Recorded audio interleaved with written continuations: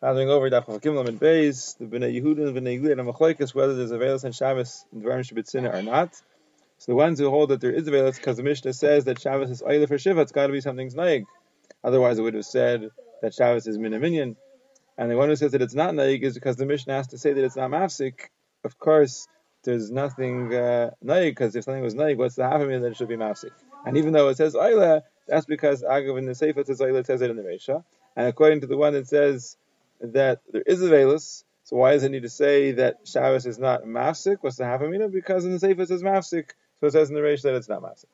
So the Gemara says, this Machlekes is already Machlekes Tanaim, because it says in the Mishnah in Brachos, when somebody's mace is with Lefanav, he has to eat in a different bayis, not in front of the mace. If he doesn't have anywhere else to eat, he has to find bayis Chaveru to eat in, and if there's no bayis Chaveru either, he should make a mechitza, and if he can't make a mechitza, at least turn his face away. And when he eats, he shouldn't be mesav, he shouldn't eat basar, drink yayin, he doesn't make brachas, he doesn't make zimun.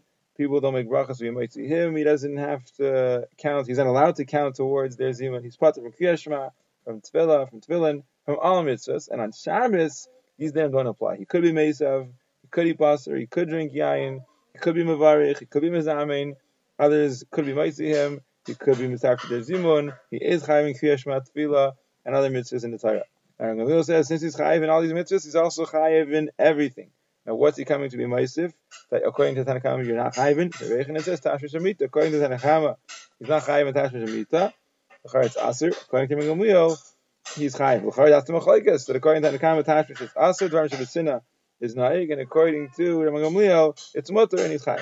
So the Gemara says no, not necessarily, because we're talking about here Aninos. So maybe the Tanakama holds that it's Aser when it's messing with the Lefanav, but during Avelos after the Kura, then already it would be Mutter on Shabbos. And even in Gamliel who holds here that it's mutter and it's chayiv in Tashmish, maybe that's davka because he didn't make the kura yet, and it wasn't chaliv as once the Avelos is chal, maybe he would agree that it's aser.